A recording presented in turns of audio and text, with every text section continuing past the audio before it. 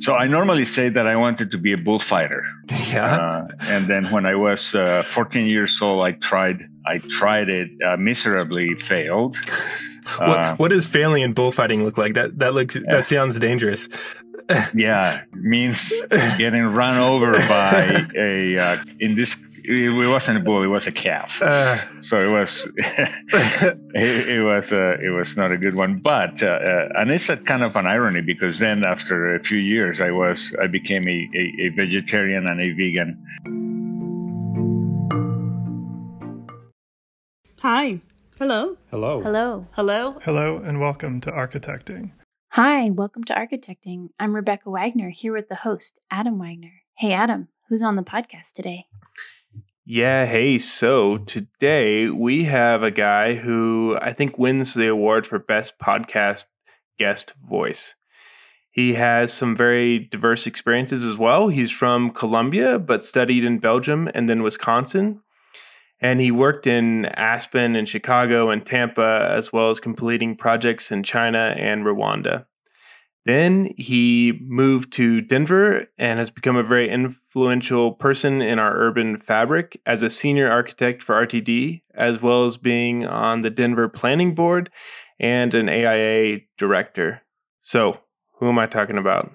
Is it Ignacio Correa Ortiz? Mm-hmm. I saw him speak at a Christopher Kelly event. He was really great, really inspiring.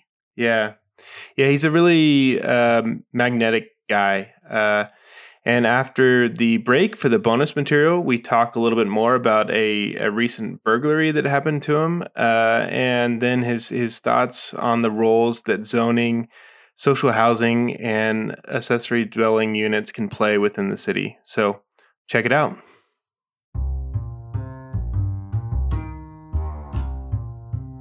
Hey, look, so Modern Denver is great, right? Yes, we love them. Yeah.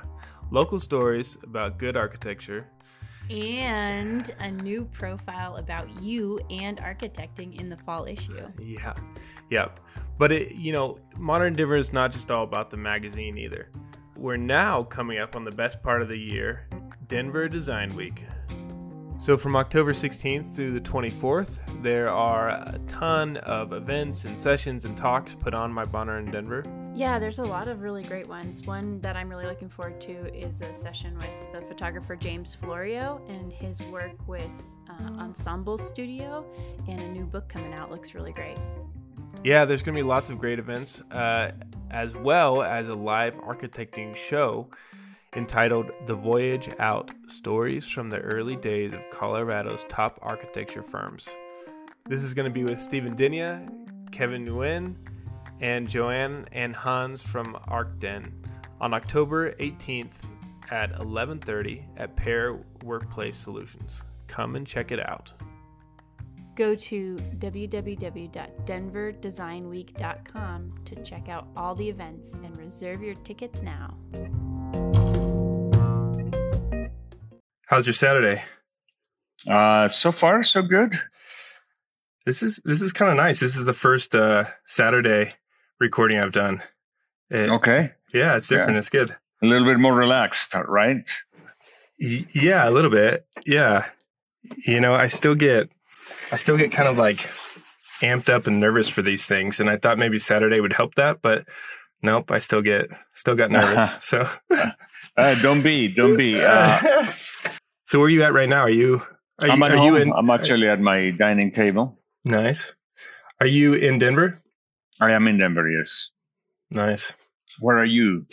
Yeah, Denver as well. Okay. On the north side. Obviously, you do this because you like doing it, but this is not your main occupation, is it? No. Yeah. So I'm an architect, and I teach at CU part-time, and okay. I was at Open Studio Architecture, and just this month I started my own firm. So wow, congratulations. Yeah, thank you. I've done that, and that's a challenge. Yeah. Actually, this is the third time I've started my own firm. So okay. Third time's a charm here. I believe so, yeah. I keep for me, it's like the grass is always greener. I always get distracted by the next kind of flashy thing, and I jump to it. And but yeah, no, that's good. That's good. So, what is the name of your practice, or just under your own name? Yeah, it's called Vessel Office of Architecture. So I have another partner that's in Connecticut. So we're kind of doing a remote office together. I like that. I like very 21st century. Nice, yeah. I'm a baby boomer, so for us it's a little bit different. I am from the generation that started drafting with pencil and ink on Mylar and Bumwad and whatever you have, and then we transitioned through our my last years of undergraduate or my professional degree. I went to school for architecture in Colombia. Actually, my first college experience was at a school of fine arts, actually a school of arts and crafts. It's called L'École des Arts Visuels de la Cambre in Brussels. And this school was funded by Henry van de Velde, who you may have studied in your architecture history classes, because he is the one who started the arts and crafts school in Weimar that later became the Bauhaus. Mm-hmm. Yeah. When Germany entered in the First World War, they kicked out all the non-German citizens, including Van de Velde, who was Belgian. And he went to Brussels and started this school, and appointed Walter Gropius to do to remain as the director of the school, and then eventually became that. So wait, let's step back for a second. So, well, first off, you can't get away without answering this question. Who are you? Well, I'm a dad, a husband, an architect, an urban planner, an urban designer, and I'm just I'm also a migrant in a way. I came to the U.S. 30 years ago. So what am I? Who am I? Yes, that's a difficult question, because most times we reply to that as what am I or what am I doing, as opposed to who I am. So in that sense, I would be a philosopher. I studied philosophy as an amateur. And in that sense, I am a regenerativist, which is kind of my own philosophy of how I like to live my life, how I think that my career can be helpful to my environment and to what I do. So the theory that I have behind regenerativism is that everything that we do right now needs to help us to regenerate the environment in which we live, so that we are not taxing our ecosystems as much, or our social systems, or our economies, and so on. And so that's kind of the theory behind regenerativism. Nice. That's a very complete answer. I like that. So how'd you get there? So, okay, you started in Colombia, right? You grew up there? So I normally say that I wanted to be a bullfighter. Yeah. And then when I was 14 years old, I tried, like any kid in the U.S. wanted to be an astronaut, I guess, or at least in that age.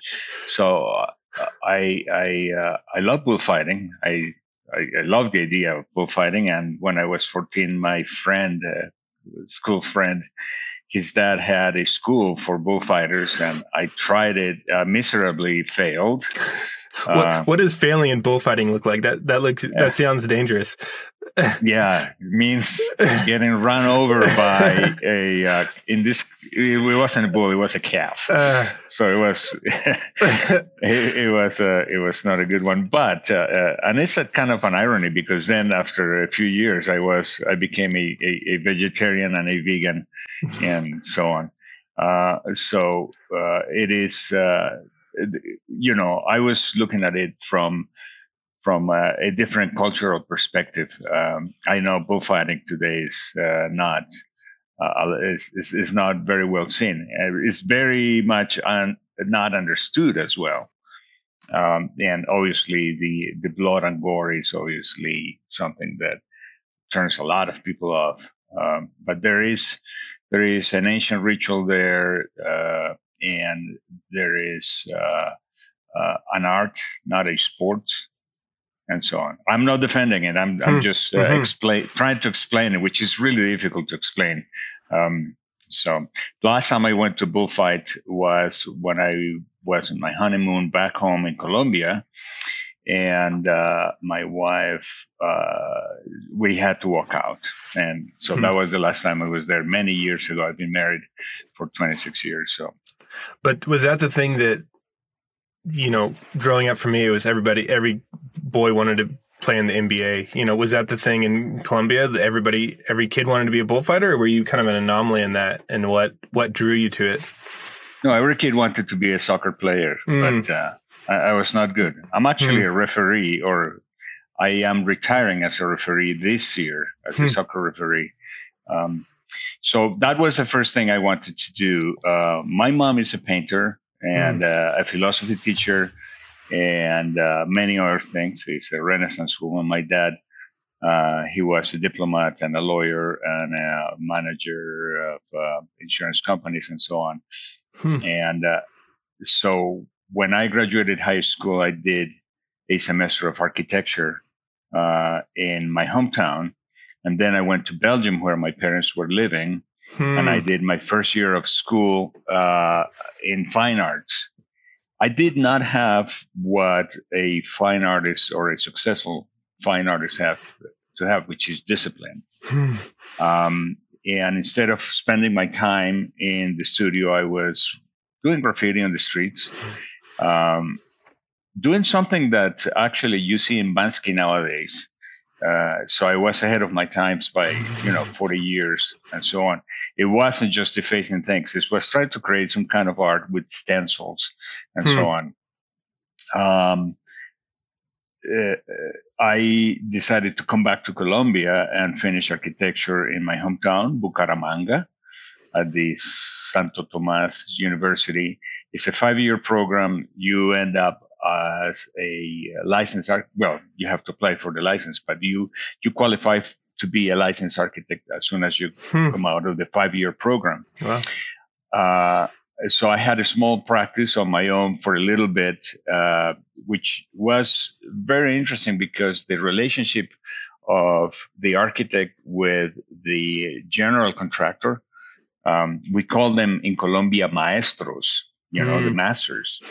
The general contractors are really masters in Colombia, and they know all the trades and so on. So we had that kind of I had that relationship with a maestro until I got a scholarship to go to the University of Wisconsin in Milwaukee to do a joint master's in architecture and urban planning. And but why there? I mean, that's a pretty big jump. Why Milwaukee? You've already had one big jump of Belgium. Yeah. Well, actually, my idea was to go to Japan. My sister had a friend who had gone to Japan, and I was enamored with the idea. So I applied for a scholarship, which I did not get. I had studied Japanese. I was getting ready. I actually did get the admission into the university through the Monbusho government, basically the entity in Japan that offers the scholarship. But the Colombian side did not give me that. Actually, I think that somebody had some was better favored, whatever. So the scholarship went to somebody else. These were very competitive scholarships. While I was doing that, a professor from the University of Wisconsin-Milwaukee, Ernest Alexander, was visiting Columbia on a Fulbright scholarship. And I served as his interpreter and translator. And he asked me about my plans. I told him, I said, well, you should apply for the University of Wisconsin-Milwaukee. So I did. And one thing didn't happen. The other thing happened. They were in rapid succession.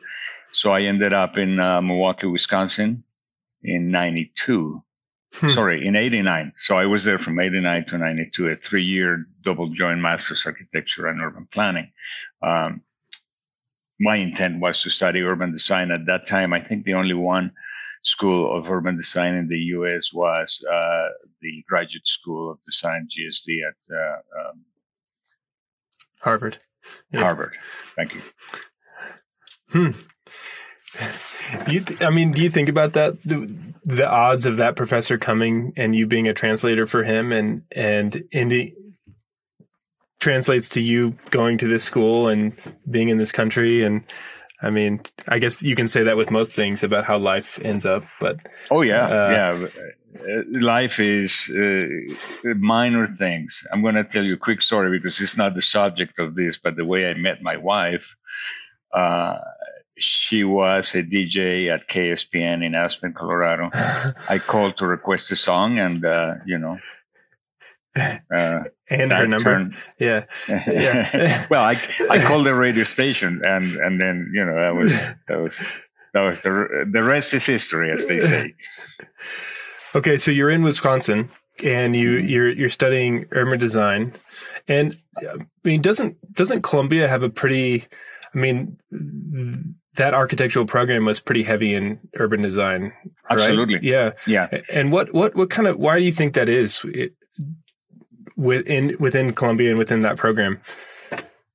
Well, first of all, I'm fascinated that you know about the Columbian program because it's different. Yeah, it's a 5-year program, and from day one you start studying architecture. So first year is basic design. So you are designing with, you start with talk about Bauhaus. Yeah, you start with the point, and then the line, and then the plane, and then colors, and then you start evolving from there. The last semesters of architecture are typically urban design studios. My thesis was a plan for taking a large district of downtown Bucaramanga and revitalizing it. The blocks in Colombia are 100 meters by 100 meters, so they're square. And back in the day, the center of the block was basically the backyards of the old houses. And as the city has grown and densified, then you have to figure out ways to get to the center of the block and so on. So that was kind of part of the process of that. I did something similar, and we can talk about that later, for my thesis at the University of Wisconsin-Milwaukee, which was the first time I did a joint, the very first time that was done at that university, a joint architecture and urban planning thesis, not just a graduate or a final project. So yes, architecture in Colombia is progressive. It's a 5-year program. And you end up doing urban design studios in the last year or in the last 2 years. I did actually, the last 2 years were very heavily in urban design. Is that, I mean, Columbia seems pretty dense, at least the city centers, a lot of density. And is that because of the kind of extreme topography that forces people into smaller areas, or like... Is that true? Okay. So we're in Denver, right? Right. So we don't have extreme topography here. Right. We got nice plains. Pretty much the American West and the Midwest, we can just sprawl all over. But I think the difference is also in mobility. not everybody in Colombia has a car, and that is a big difference.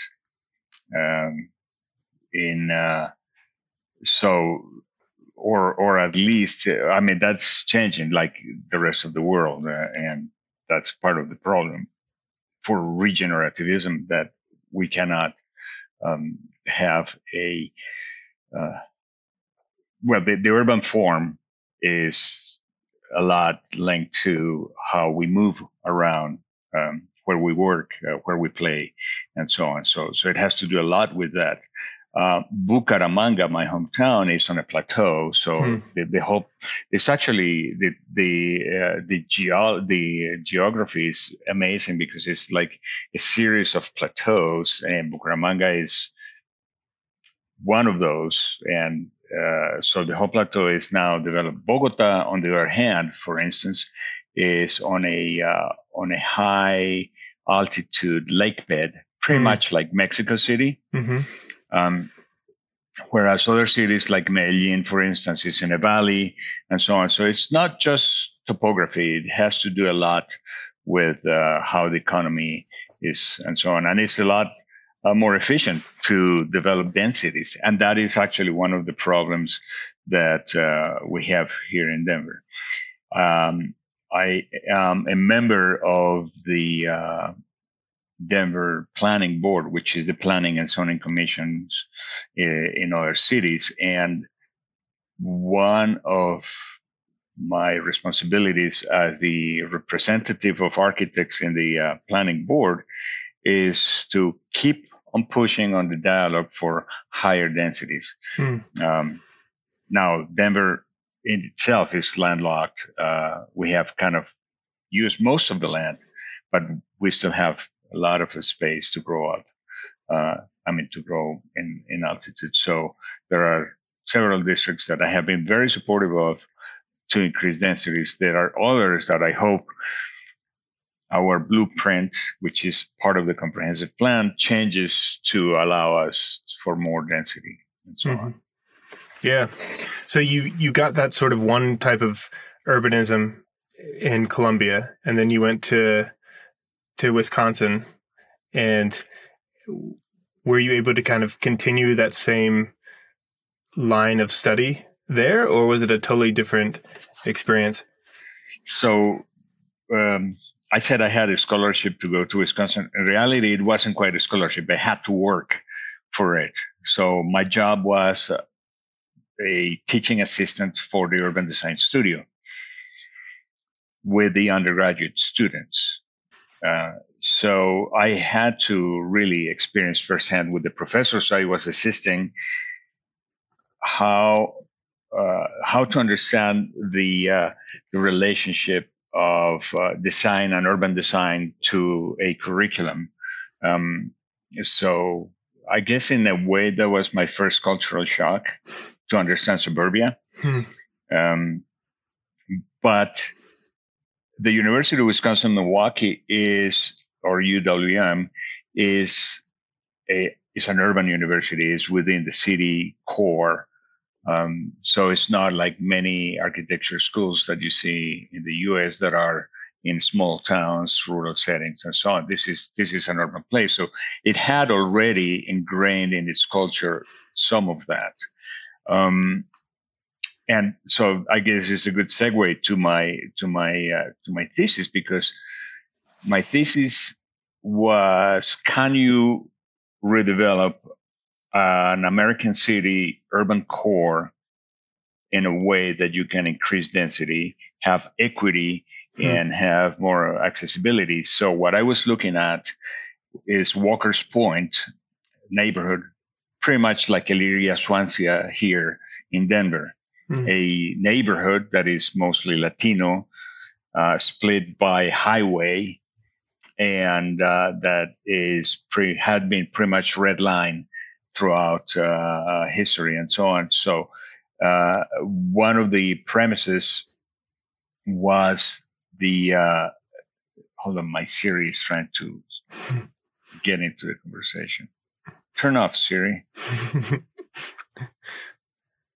Okay, so let me just go back to Walker's Point is like Elyria, Swansea, and the thesis was, can we redevelop a neighborhood close to the urban core that is mostly a minority that has been redlined and so on. And one of the elements of the response was to allow for additional dwelling units. I wasn't calling them that time. Mind you, this is 1992, but we were saying the way to increase density is by allowing, these were homes built in the 1800s by Polish immigrants and so on that were pretty good homes, 3 stories and so on, that we could actually split into flats and have 3 units in that and so on. So it was trying to set up an approach to urban redevelopment, that's part of the regenerativism, by allowing more density in this and allowing the development of granny flats, or what we call today additional dwelling units. Mm-hmm. So it was very well received, had good marks, and the director of planning at the time I requested a copy of the thing and so on. The director that followed was Peter Park, who became later a director of planning here in Denver, and who was also my colleague. And we were colleagues also in the Planning and Design Institute, which was one of the jobs that I had with my professors at the University of Wisconsin. So you do this thesis and this idea of regenerating maybe underserved or redlined areas, and you graduate and you move to Aspen. Is that right? Yeah, that is true. How did that happen? How did that decision? You heard a radio DJ and you just followed to No. I hadn't turned the radio on at that time. A friend of mine followed. Actually, there's always love involved somewhere, right? A friend of mine, one of my students, and a person who later became an architect. He followed his girlfriend to Colorado because she was an interior designer. She got a job in Breckenridge. So my last winter vacation, they invited me to spend it with them. So I went there and I learned to ski, and I fell in love with the sport. So I got a job, Copper Mountain, putting people in boots. And I could take a lesson anytime. So I learned how to ski, how to snowboard, and how telemark ski. And so after I graduated, I came to Aspen. It was the middle of the recession, but 92. But I guess they were hiring in Aspen. So the first interview I had, they offered me the job. I took it, and I was there for 3 years. So what was my experience there? Yes, designing homes for the billionaires is not my cup of tea. And that was CCY, right? That you worked for? Correct. Well, back then it was called CGY. Mm-hmm. But they also did a lot of hospitality. Mm-hmm. And that's where my expertise was used. And back in those days, we were doing illustrations in watercolor and pen and ink and so on. So I was also doing a lot of their illustrations, although they had, I can't remember Mark's name. They had another illustrator, architect too, who was just an amazing illustrator. So he was doing some of those renderings as well. But while I was there, I realized something, that I wasn't getting fulfilled. That my background as architect and urban designer was not really being fulfilled with my practice with CGY, and so I started looking around for things, and I was able to be part of two initiatives that they are now defunct, but they lasted for a number of years. One was the Latino Networking Council, and what we were doing was basically organizing around the communities, the Latino communities in the Roaring Fork Valley. So we had the people that work in Aspen in hospitality and so on. They live typically down valley all the way to Rifle, which is a commute of 40 miles or more. And actually more than that, because 40 miles is all the way to Glenwood Springs, so even further. So we tried to organize around that. One of the things that we did, and that my architecture experience was helpful, was looking for grants to retrofit the trailer homes in which they lived. So just imagine that in the 50s and the 60s, the ski bums were living in trailer homes. Now, in the 90s, 30 years later, people were using the same trailer homes without any kind of retrofitting. So the energy efficiency was really bad and so on. So we wrote a few grants to fund, and basically we got some foam, insulation foam machines, and we kind of helped super insulate some of these. We tried to do a lot of passive solar with the trailers as well, like trying to attach some kind of south-facing greenhouse to get some heat gains. Those ended up just in paper. But there was a lot of thinking around that. Yeah, and then the other one was more about sustainability in general, although back in those days, we were not using the term sustainability. But we were talking, this was the Healthy Mountain Communities Initiative, a project founded by the Denver Urban League.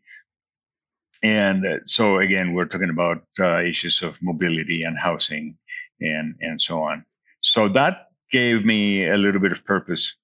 Plus hiking in the mountains was another reason what made me stay there, at least for those 3 years. And then that feeling of unfulfillment just built up, and you had to have a change, had to move on. What was that like? Yeah. I was very restless. For a long time, I didn't have a job for longer than 3 years. So I was always looking for the new challenge, I guess. So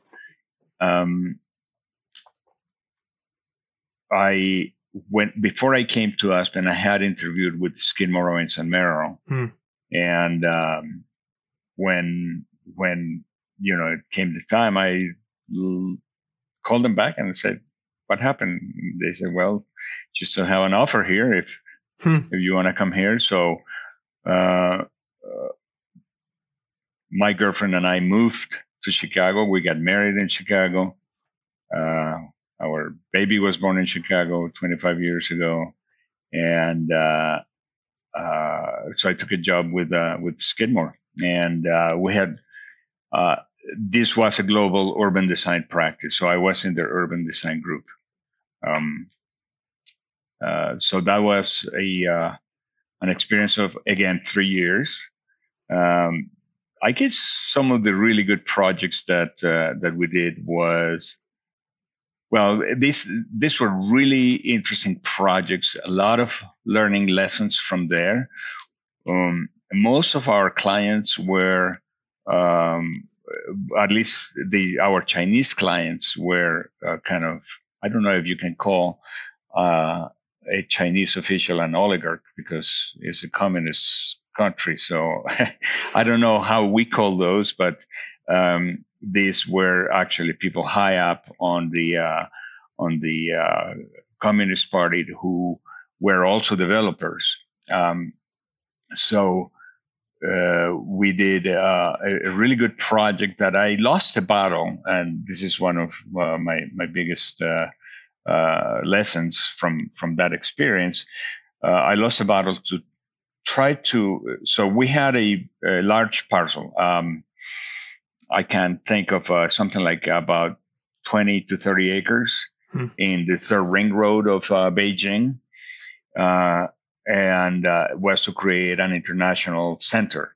So basically something for expatriates, people from the US and the UK and or countries who were doing business in here. So it was kind of to develop a modern urban center, if you want, on this third ring road and so on the lands of an existing udon or hudong, which is a traditional Chinese street and so on. So my battle there was to preserve the hudong, to basically allow for the new development to integrate to the existing historic pattern.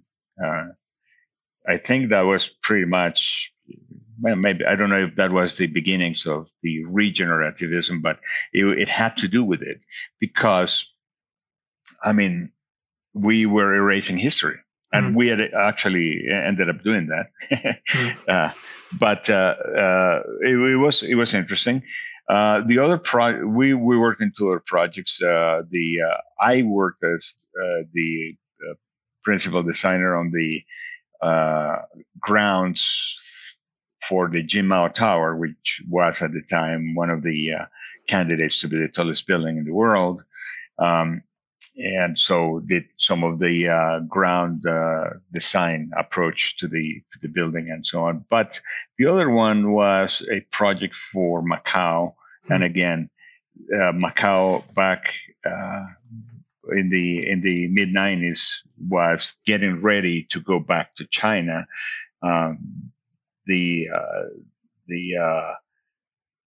Macau had been a colony of the Portuguese, and then the deal was that in '98 it would revert back to China. So the developers in there wanted to maximize their entitlements for casinos and hotels and so on. Macau is the Las Vegas of Southeast Asia. Yeah. So that was one of the things that we did.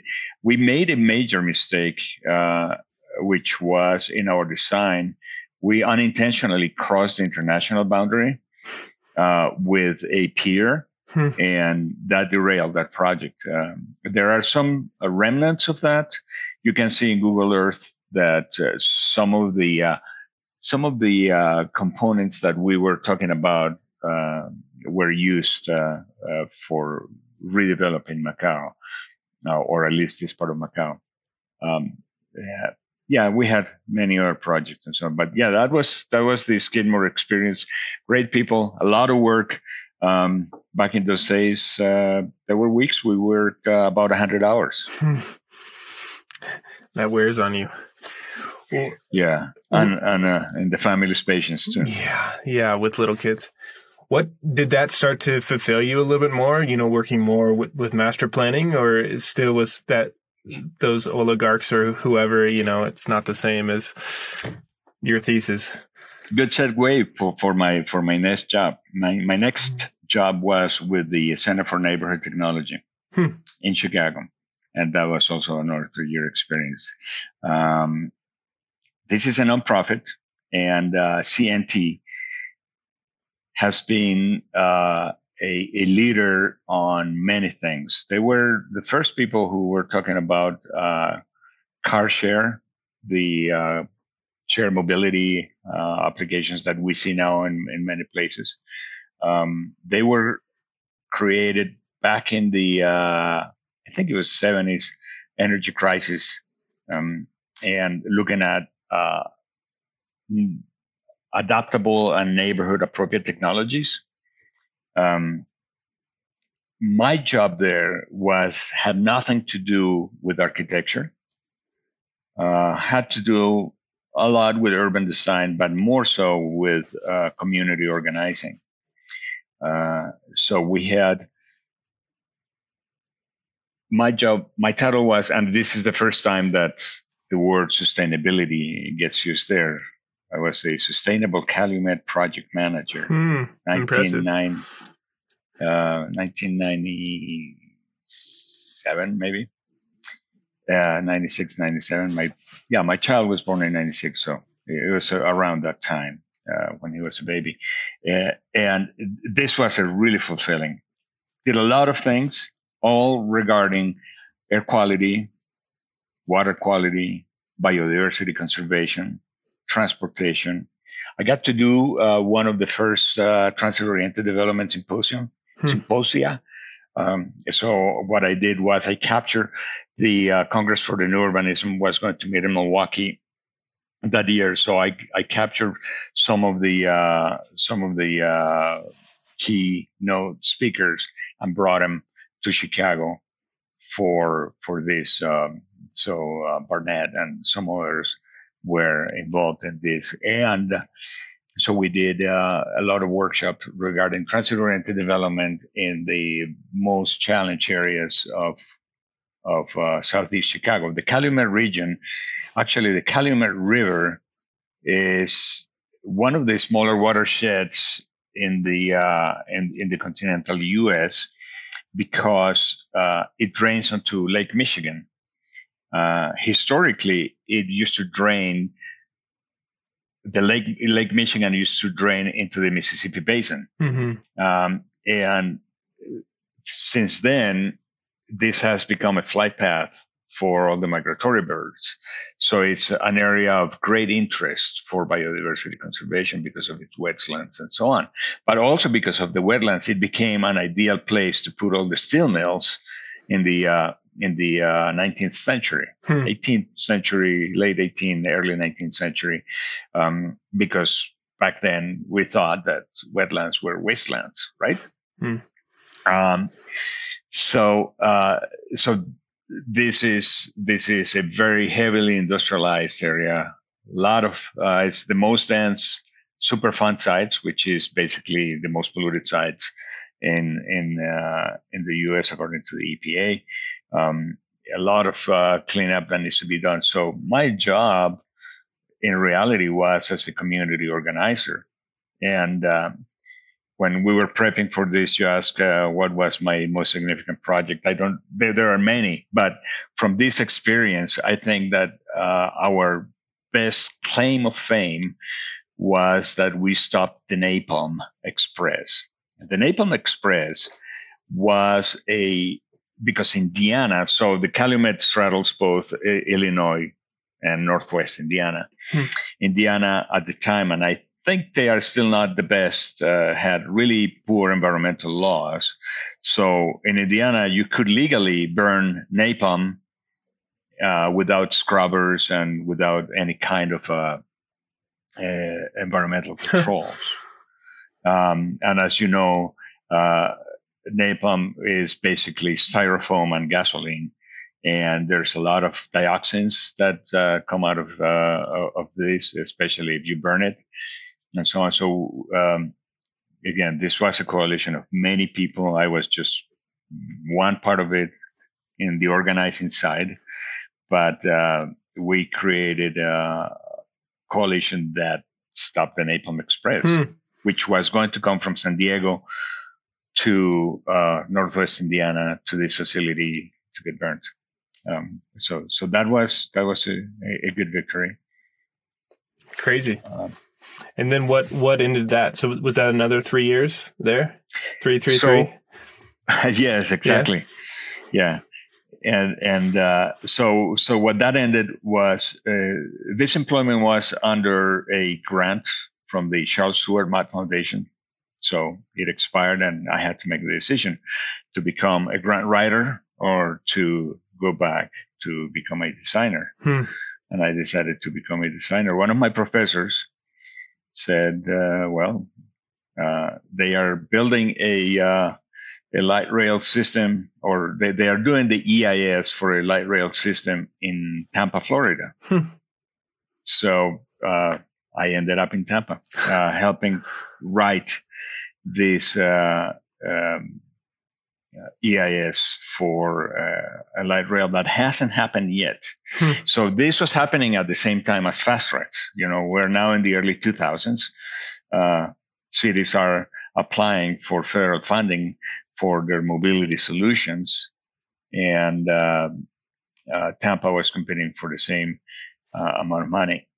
It had to go to a referendum that it passed here in Denver in 2004. In Tampa, it did not pass. People did not support it, which, it was a misfortune in a way for Tampa, because it could have really helped. Especially Tampa had a better option of serving more population than Denver had at the time. Yeah, so it would have been, I think, in the eyes of the FDA, would have been a much better proposal.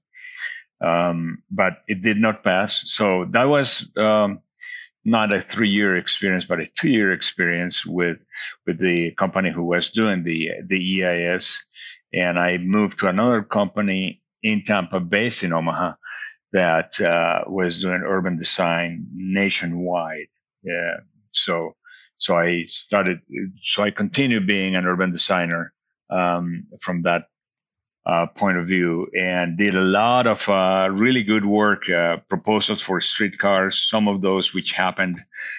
So our focus was mostly on streetcars, but we did a lot of form-based code, a lot of corridor planning, stationary planning, and we did also some architecture. Actually, I did some architecture with the previous company. I was, again, you cannot claim all the fame from one project, because even if you're Calatrava, you cannot claim it all. You have to rely on people, right? So we did the maintenance facility for the streetcar in Tampa. So we were not able to do the light rail, but we did a streetcar.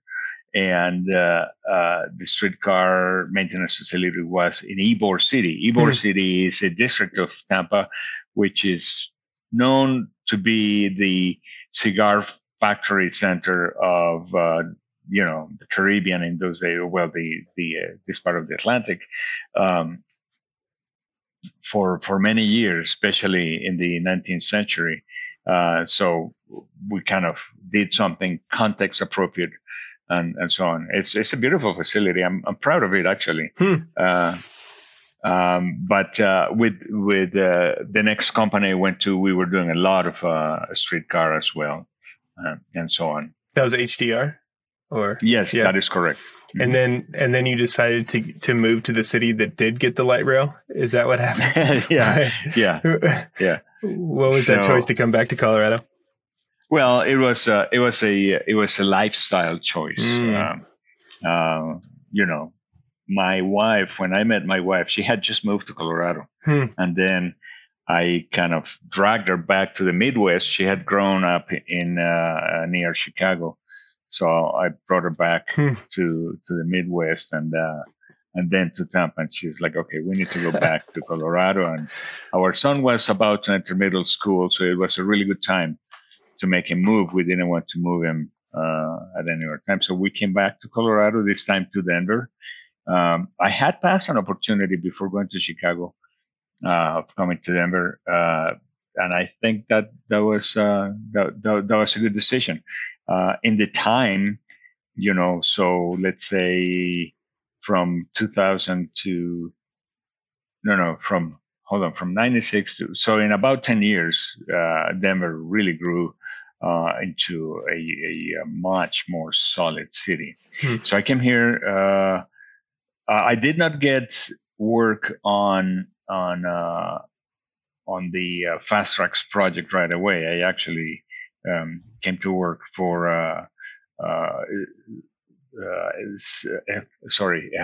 Us Architecture. I was going to say SOM, for Us Architecture, and I had a really good experience there. The urban design practice was head by Carl Worthington, now retired, but a landscape architect and architect.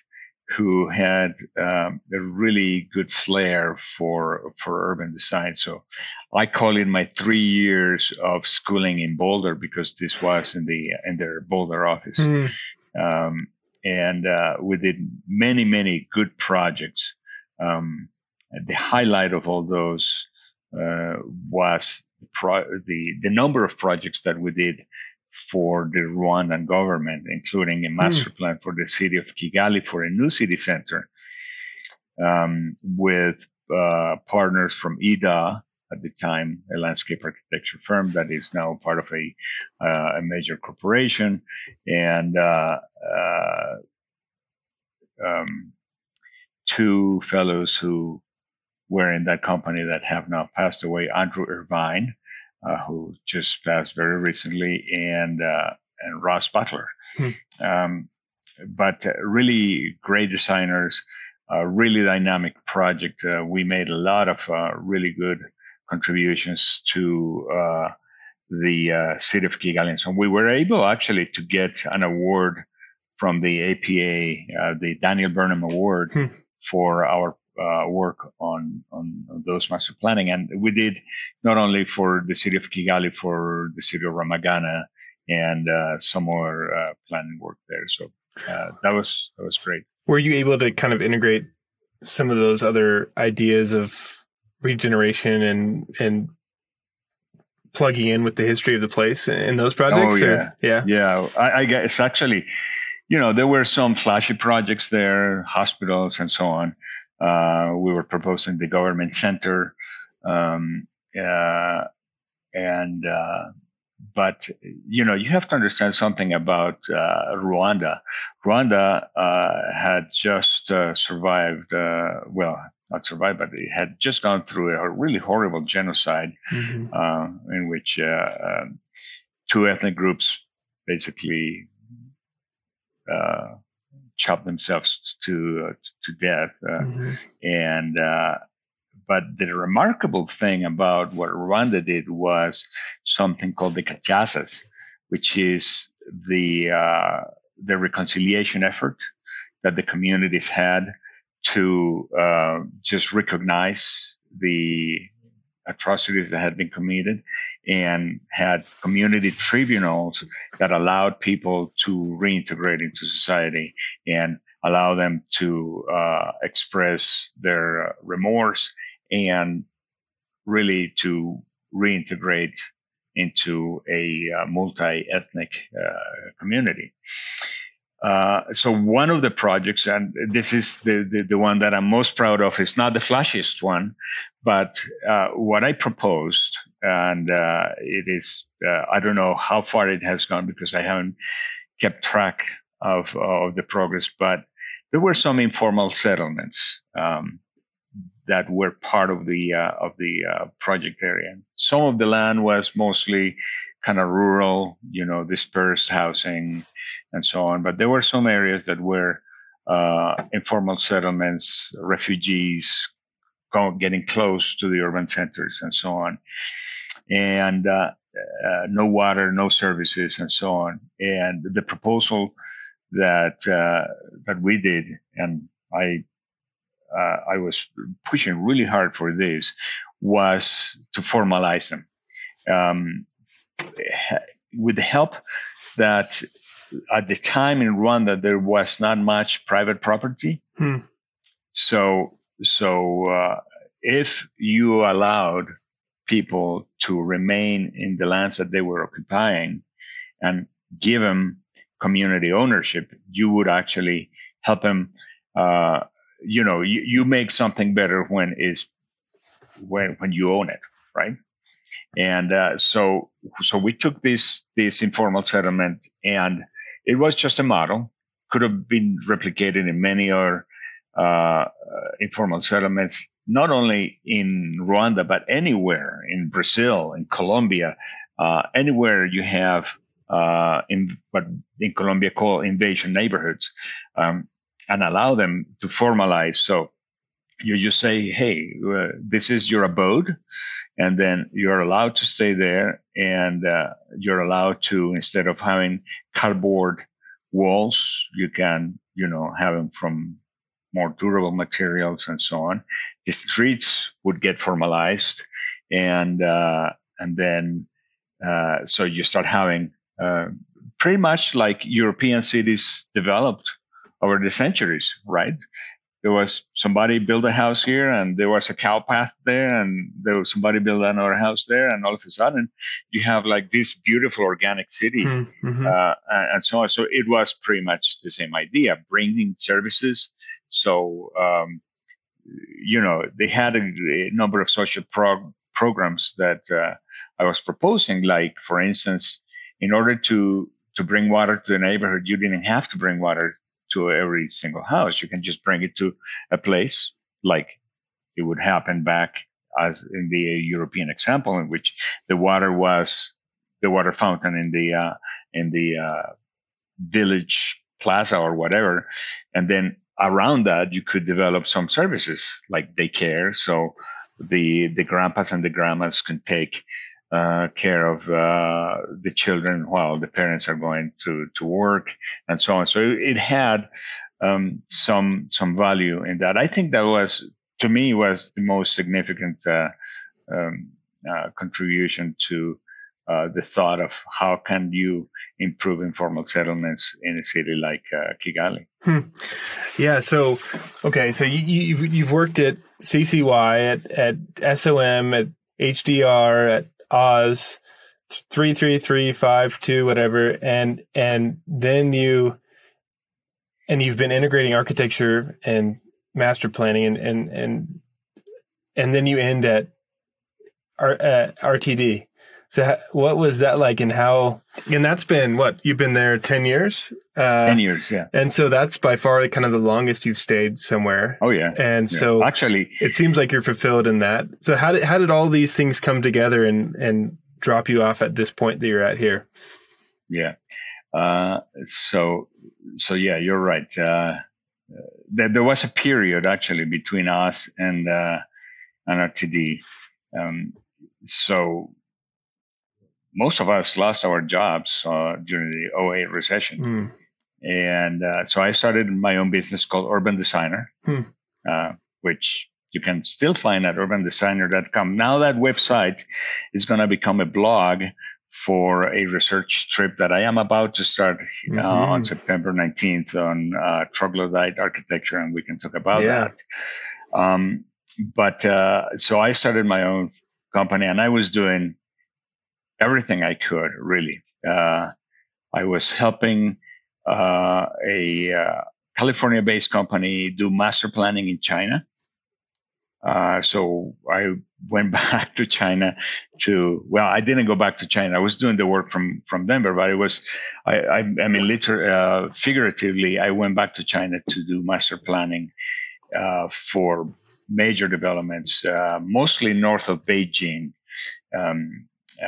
So that was one thing. The other thing I did was I learned solar photovoltaic systems, and did the course for the certification with NAPSA, which is the national organization that certifies solar design and installations. I tried to create my own company, which I would not be able to do because I cannot compete with the Namastes and all the other companies who have a better relationship in the market.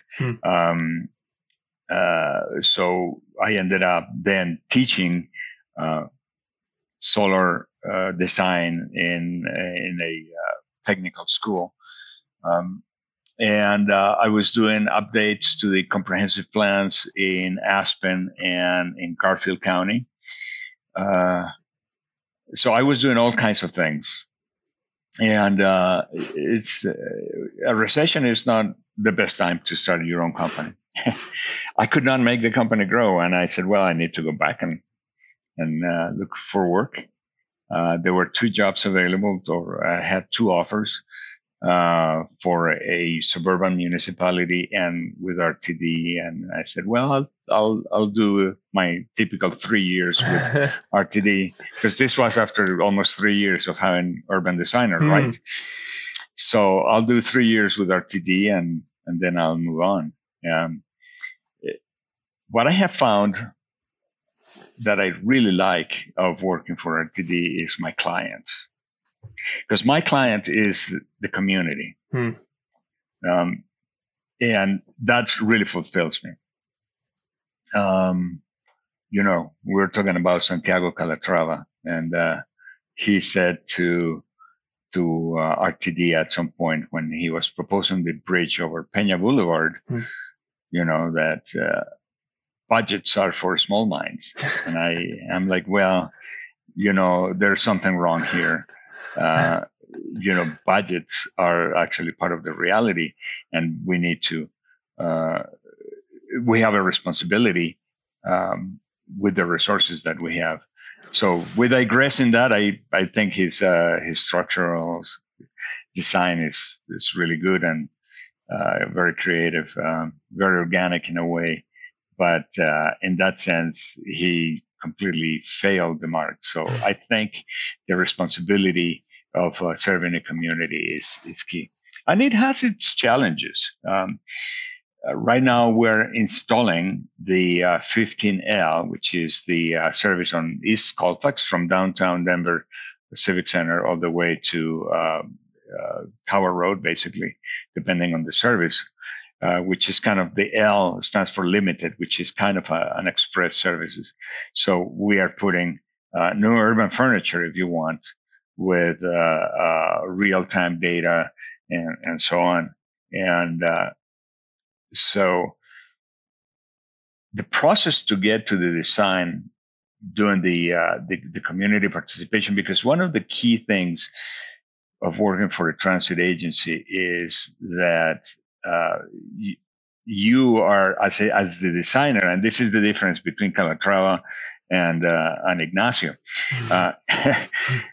He can do projects without budgets.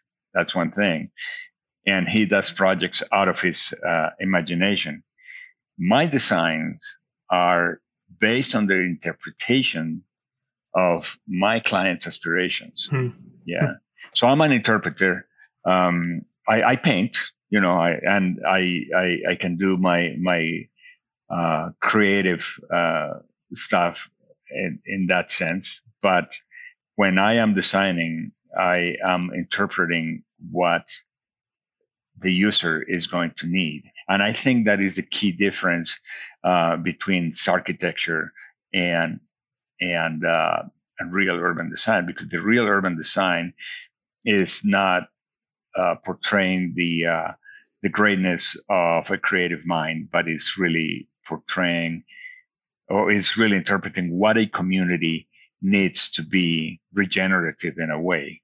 What can you do in order to allow for a community to be better, and so on. So I think that through design, we will see how these improvements are going to be affecting our users.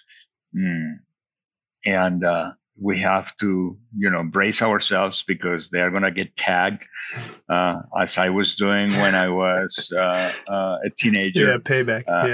Yeah, exactly.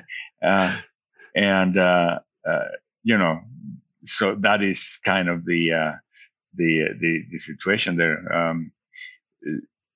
And that I don't mind as much as the vandalism, because there is a big sentiment in our community of inequity.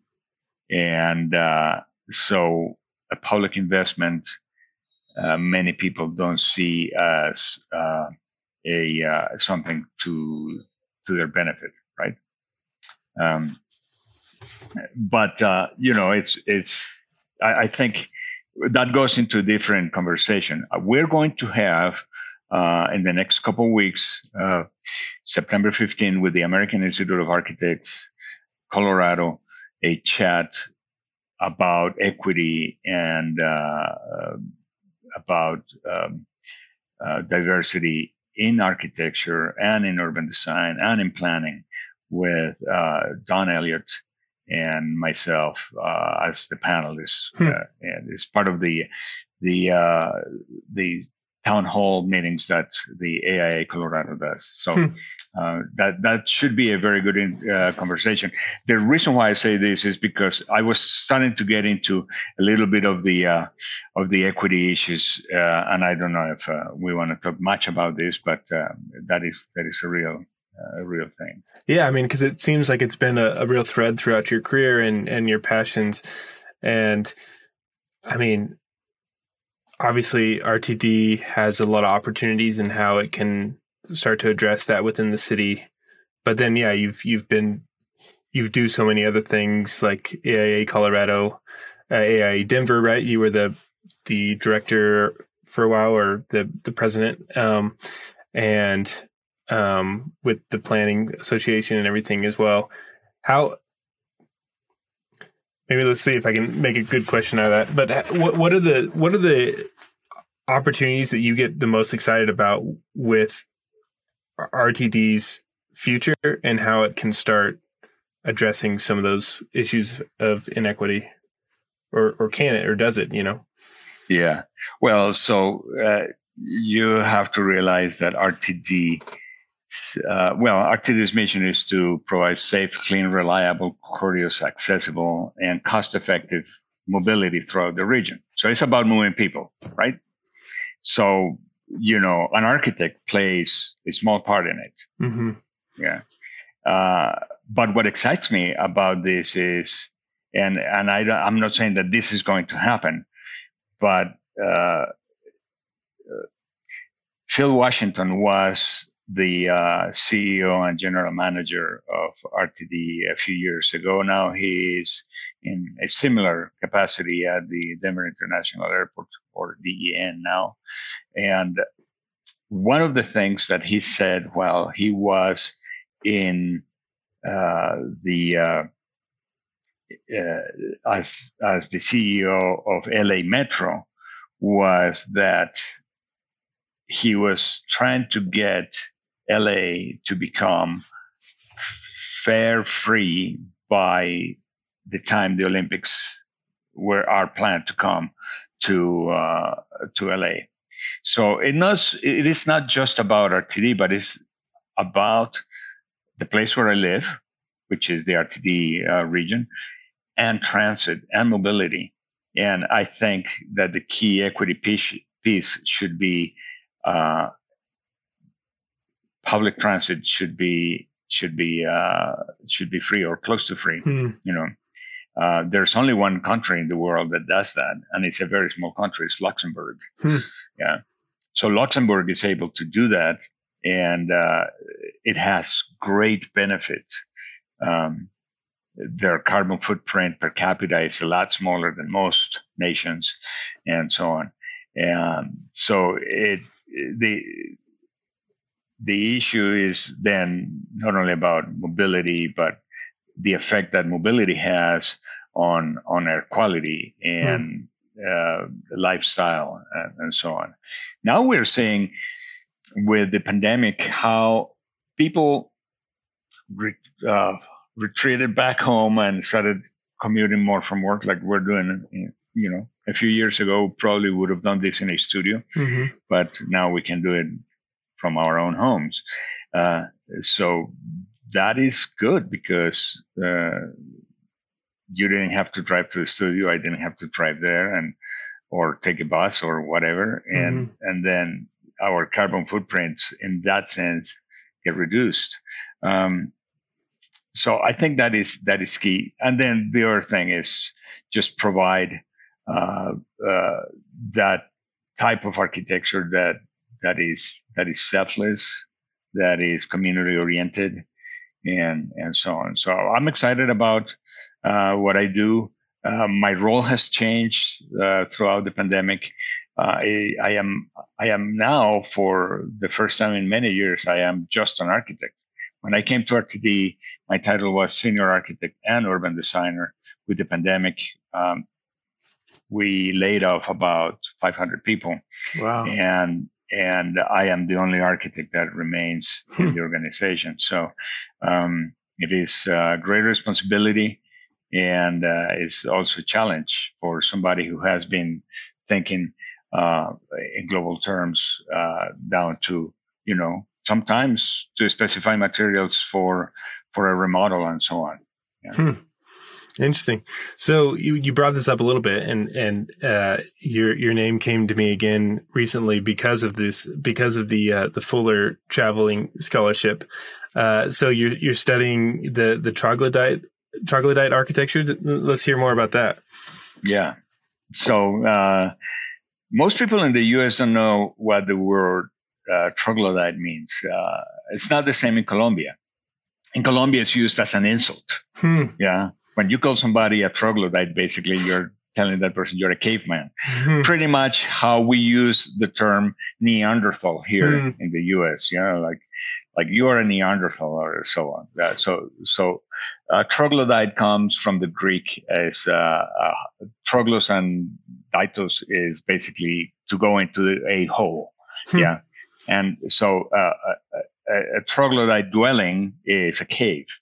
So the title of my research is Learning from Troglodyte Architecture. And this is where we go into the real nitty-gritty of the regenerativism, because the troglodyte dwellings that I am studying are still inhabited. One of them probably continuously for the last 30,000 years. So from the Upper Neolithic, we have people living in the same place. There has to be something that is right about this place. Others are a lot newer. Actually, what got my idea going was during the beginning of the pandemic, we saw a movie, Pain and Glory, by Pedro Almodóvar, with Antonio Banderas as playing Pedro Almodóvar. And one of the early scenes, or one of the scenes in which the main character was a child, was in a cave dwelling. And that kind of made me remember my family's geographic atlas. There were 3 big tomes with pictures and descriptions of countries and places and so on. And the ones that stuck the most in my memory were Cappadocia and Guadix in Spain, which are troglodyte villages. Actually, Goreme, the one in Cappadocia, Turkey. And so I was, that kind of revived that interest. So I said, hey, well, what about this? And so on. So the Robert Fuller and his wife's foundation gave me the ability to really look into this. So what am I looking for? What are the lessons that I'm trying to look for? And as I am discovering, it is that slow tech is the best alternative to high tech. And but we're in such a hurried moment, in history, in the human history, that we want to innovate every minute. Whereas you look at these villages, hold on, they adapted over thousands of years because they were feeling the earth, they were feeling the land, they were adapting to it. There was obviously an ability to allow people to live in these holes in the ground, and some of those have evolved a lot better. For instance, in Goreme, we have places that were caves several hundred years ago, but now you have built fronts to that, and so these are beautiful buildings with a cave integrated to it. The same in Guadix, and in Ia, spelled Oia, Ia, Greece, which is one of the villages in the island of Santorini, or it's actually a couple islands, which is basically a really remarkable story, because about 3,000 years ago, it's 3,000 BC, maybe. It's in the pre-Hellenic times. There was a volcanic eruption in this island. The island is basically on the caldera of a volcano, and it took the city of Akrotiri, which was the the pre-Hellenic settlement there, and just obliterated it. But people came back a few hundred years after, and the tuff and the volcanic rock were easy to carve in, so they made their dwellings in these caves and so on. So has now become, because of the magnificent landscape of the area, has become one of the tourist destinations of the world. So if you hear the word Santorini and oh yeah, that's a place where rich people go vacationing, but there is more than that. So we're going to be exploring that and so on. So I'll be talking to the Denver and Colorado architects about this after I return, and have some good images and stories to share. Yeah, fantastic. I look forward to seeing that and seeing the sort of results of it. Well, I've heard you speak once, and I ran into you at CU one time as we were both leaving the building, and I think I went like 1 or 2 blocks out of my way just to keep walking with you, because the conversation that we had just in those 2 blocks was so engaging. So I wanted to have you on the show and just have another talk, and it's been really fun. So thanks for coming, and thanks for your leadership in the city and all the kind of explorations you're doing around, especially for equity. So thanks for. Well, I really talking. appreciate that, Adam. It's been a pleasure. I love the idea of this Riverside.fm. I think is great. I hope that this actually gets some people thinking about their own paths. I really ask architects to be engaged and involved, and try to make a difference, not just by designing a building, but being part of the community and just being in tune with their own aspirations. How do you want to change the world? What is the part of the world that you want to change? So for me, is the regenerativism. For you and for others would be something else. So just do it. We can only make a better world if we want to. Yeah, right. Thank you. Fantastic. Thank you for listening to this week's show. You can visit architecting.com, that's architect-ing.com, to see images from this week's guest. And please rate and review the show wherever you listen to podcasts. Have a great week and keep connecting.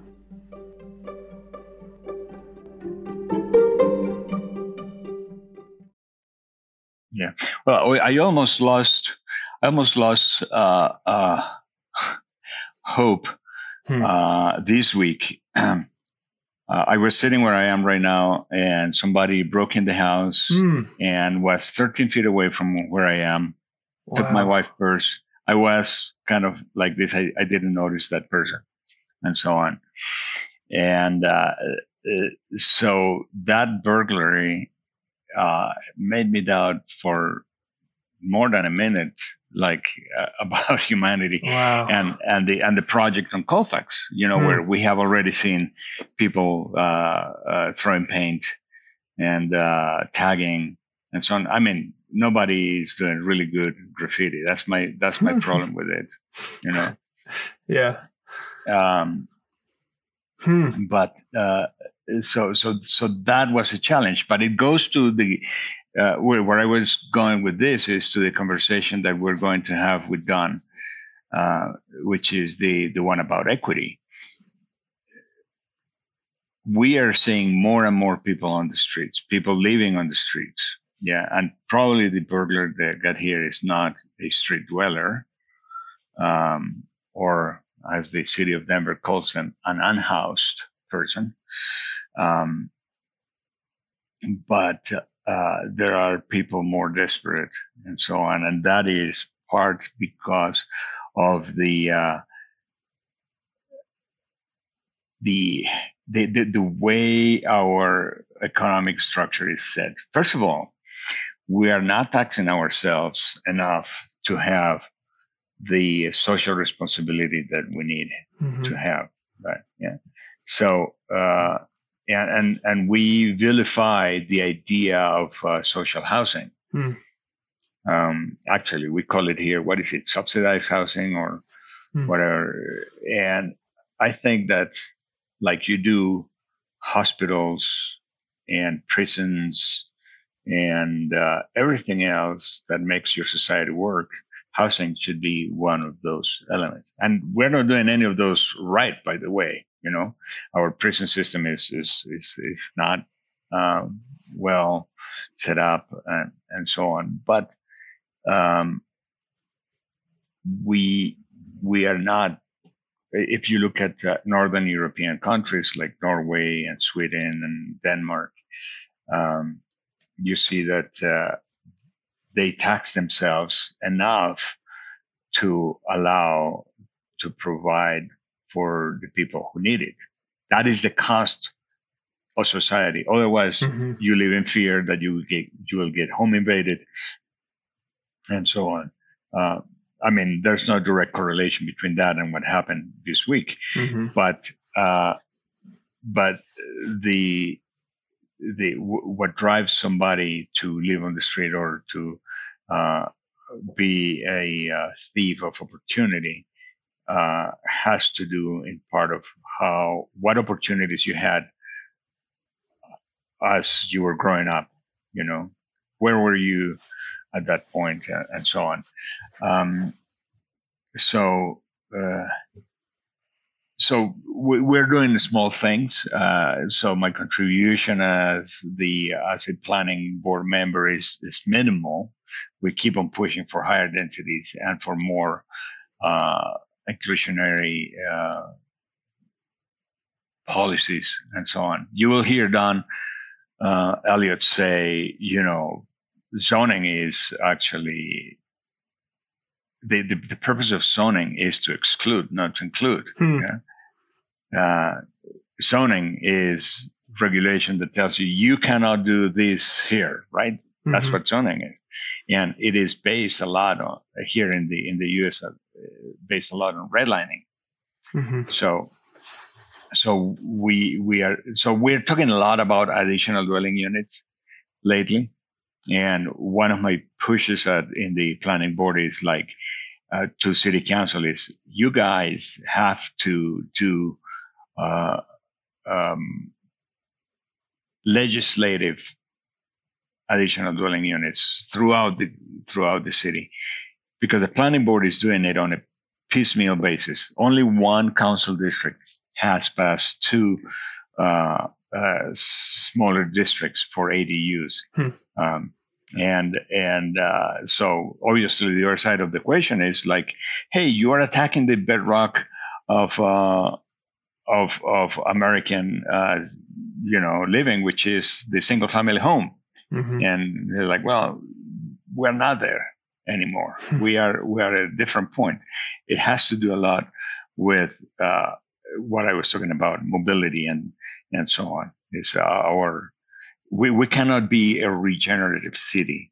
Denver cannot be a regenerative city today with the way we're set up. Single family homes are, I mean, you can still have your single family home, but come on, you can allow somebody to live on an apartment on top of your garage, that kind of thing. But the other question is like, okay, who can afford that?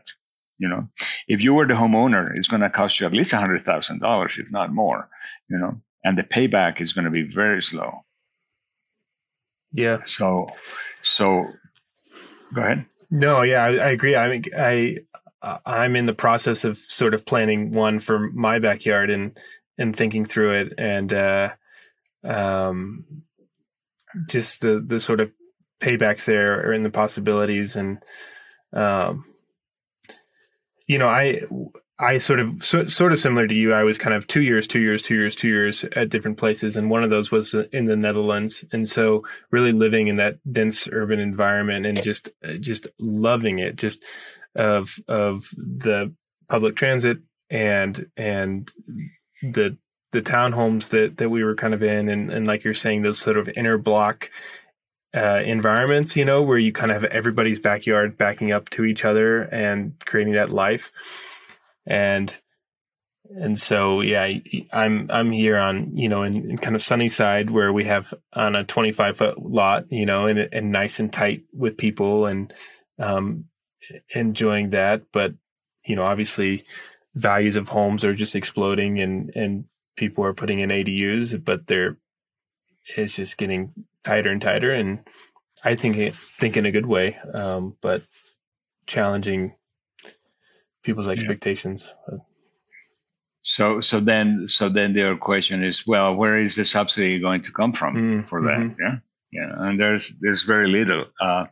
So this is where Denver probably is not getting it right, because we're saying to developers, okay, you get an incentive for more construction area if you do whatever 80% AMI and so on. And well, that is just not the right approach. We favor developers, the big developers, a lot. Whereas we only have like 3 or 4 major, and they are not major in reality, but 3 or 4 established nonprofit organizations that work on this, the Urban Land Conservancy and a few others. Yeah, there's not that many.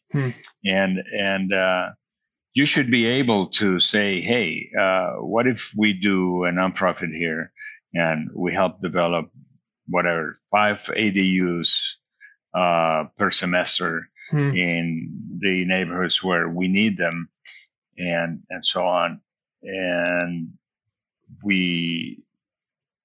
then how would you finance that? And that's what I was talking about. We don't get ourselves taxed enough, because we should be taxing ourselves to allow for that, and to allow for free public transportation and so on.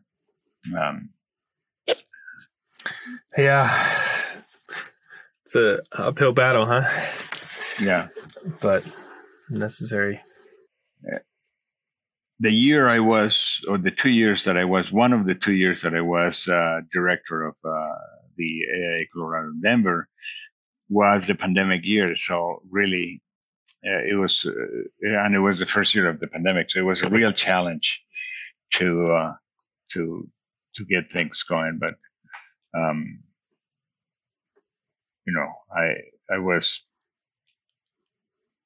I guess my job there was kind of, in a way, not to become an interpreter, but to be a representative of everybody and bring things forward. So some of the policy issues that came back were not as hot during the pandemic year. But one of the things that I think that the AIA can be really helpful, especially the legislative committee, is to help shape the dialogue about ADUs, not only in Denver, but in the Denver metro region and throughout the state. Like, let's talk about density, because it's a dirty word and it shouldn't be. Yeah, definitely. Well, thank you. It's been great talking. Right. Yeah. Have a good day. Thank you, Adam. Yeah. See ya. You take care. Bye. Goodbye.